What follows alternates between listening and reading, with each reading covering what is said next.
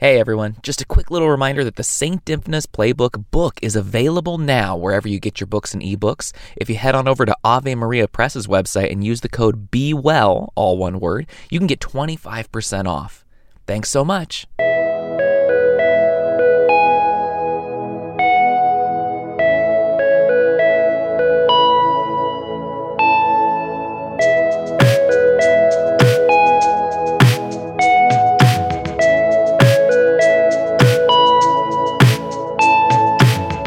Fulton Sheen once said, "Anxiety, the illness of our time, comes primarily from our inability to dwell in the present moment."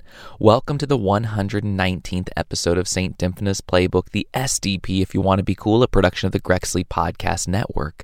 My name is Tommy. I'm a cradle Catholic, a marriage and family therapist, a husband and father of 5 boys, 4 on earth and 1 in heaven. I love you, Luke. And I'm here to fill the void of Catholic conversations about mental health because I want all of us to remember that there's always hope for relief from our anxiety through mindfulness and coping skills to help address our symptoms, and through medication when needed and when working closely with a helping professional. We like to kick it off around here with a quick refresh of our notifications. It's time for St. Dymphna's Mentions.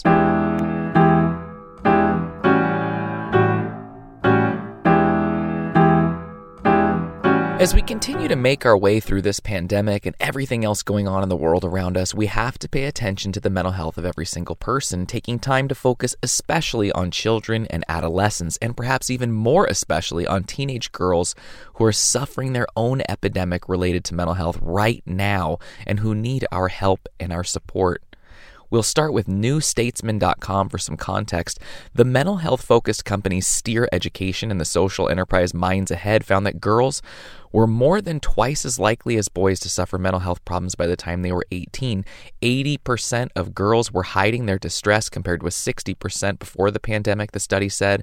The NHS found last year that 1 in 6 children in England age 5 to 16 identified as having a probable mental health disorder in 2020, up from 1 in 9 in 2017. In a study of 40,000 teenagers conducted by Manchester University published this week, 22% of girls reported emotional difficulties compared with 7% of boys.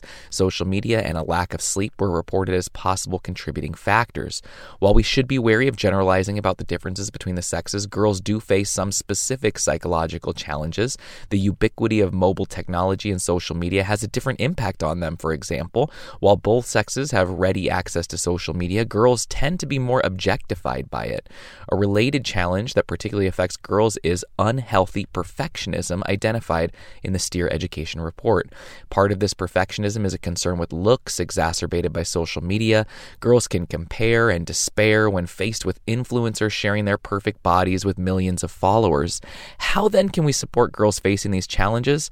It's a shared responsibility. Problems to do with objectifying young women shouldn't be dealt with by teaching girls how to cope. That reinforces the idea that it's the girls who have to put up with unacceptable male behavior, and it's the girls who have to change. Schools need more staff who are trained in supporting students' mental health, given the existing burdens on teachers. Schools need to teach pupils about mental health and promote that it's okay to talk. Children who are finding life hard should speak to a trusted adult. Meanwhile, parents need to be supportive and good listeners, use open rather than yes or no questions, and acknowledge their children's feelings. Back to me. We absolutely cannot miss this opportunity to address these needs head on and create systems and support in places where our kids are in order to get them connected to the care they need. We have to pray, we have to be vocal, and we have to be the voice of our children to the powers that be to ensure access to care, while also being that voice of support with our children to know more about how they're feeling and help them understand that we're willing to walk with them no matter what. So each episode, I'm going to introduce you to a saint who can help us along our journey with mental health and wellness as Catholics. It's called Friend Request. And today I'm going to introduce you to St. Nicholas Owen.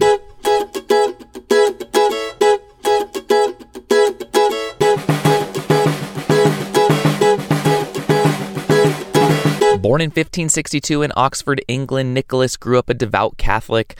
During a time of the penal laws, quite a difficult circumstances, two of his older brothers became priests, and he became an apprentice under his carpenter father, learning skills that helped him to build hiding places later in life. He was arrested in 1581 by the so-called priest hunters, and upon his release, he entered the Jesuits around 1588. According to Wikipedia, for the next 18 years, Owen built hiding places for Catholic priests in the homes of Catholic families. He frequently traveled from one house to another under the name Little John and accepted only the necessities of life as payment before he started off on a new project. He also used the aliases Little Michael, Andrews, and Draper. During the daytime, he would work as a traveling carpenter to deflect suspicion. Back to me. Physically, he was quite short. He suffered from a hernia and had lost most of the use of one leg after a horse accident, and yet he continued to go on building hiding places for Catholics of the area, often building an easily discoverable hiding place so the authorities wouldn't keep searching for a different, more concealed hiding place. He was finally caught in 1606, sent to the Tower of London, was tortured, and eventually murdered. Nicholas lived an incredibly difficult life, imprisoned, suffering from physical difficulties, and then put to death. He's now ready to pray for all who are suffering. We like to close out this part of the podcast with a prayer. Almighty, eternal God, you chose from the people of England and Wales St. Nicholas and his companions to be made like Christ, who died to save the world. Listen to their prayers, strengthen your church by the same faith and love that strengthened them, and bless it always with the gift of unity. We ask this through our Lord Jesus Christ, your Son, who lives and reigns with you in the unity of the Holy Spirit, one God, forever and ever. Amen.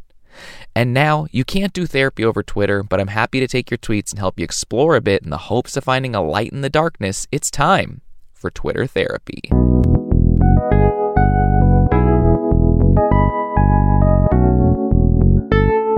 Anonymous gets us started. I want to know if you've ever spoken about Tourette's syndrome and tics. Next Monday, I have a medical visit for my 9-year-old daughter to see if she has Tourette's.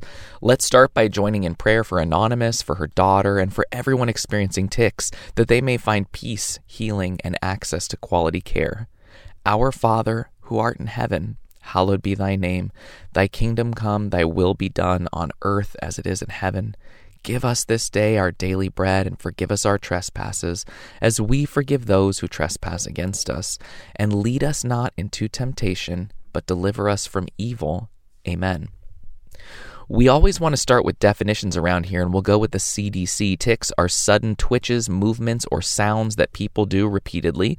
People who have tics cannot stop their body from doing these things. For example, a person with a motor tic might keep blinking over and over again, or a person with a vocal tic might make a grunting sound unwillingly. These tic disorders are included in the DSM-5, the book of diagnoses for mental health conditions. Tourette's disorder, also called Tourette syndrome or TS. Persistent, also called chronic motor or vocal tic disorder, and provisional tic disorder. Since you mentioned Tourette's, we'll stay with the CDC for a definition of that specific experience. To be diagnosed with TS, a person must have 2 or more motor tics, for example, blinking or shrugging the shoulders, and at least one vocal tic, for example, humming, clearing the throat, or yelling out a word or phrase, although they might not always happen at the same time. And have had tics for at least 1 year. The tics can occur many times a day, usually in bouts nearly every day or off and on.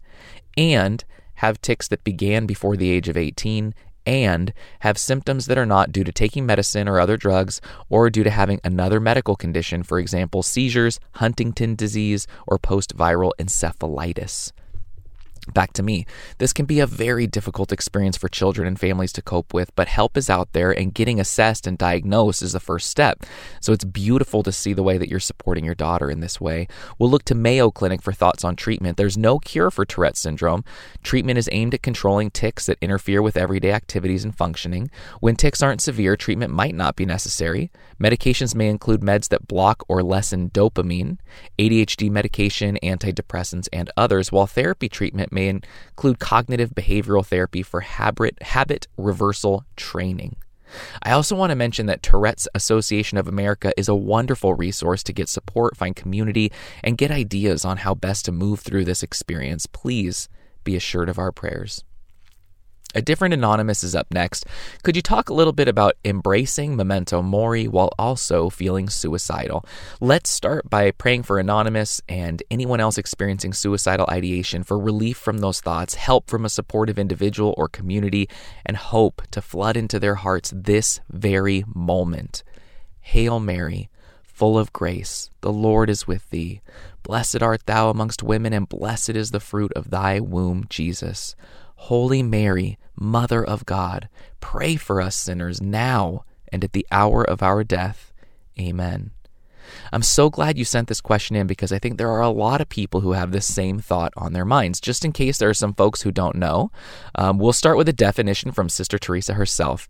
Memento mori, or remember your death, is the Latin phrase long associated with the practice of remembering the unpredictable and inevitable end of one's life. This phrase and the symbols and sayings associated with it were particularly popular in the medieval church. Back to me.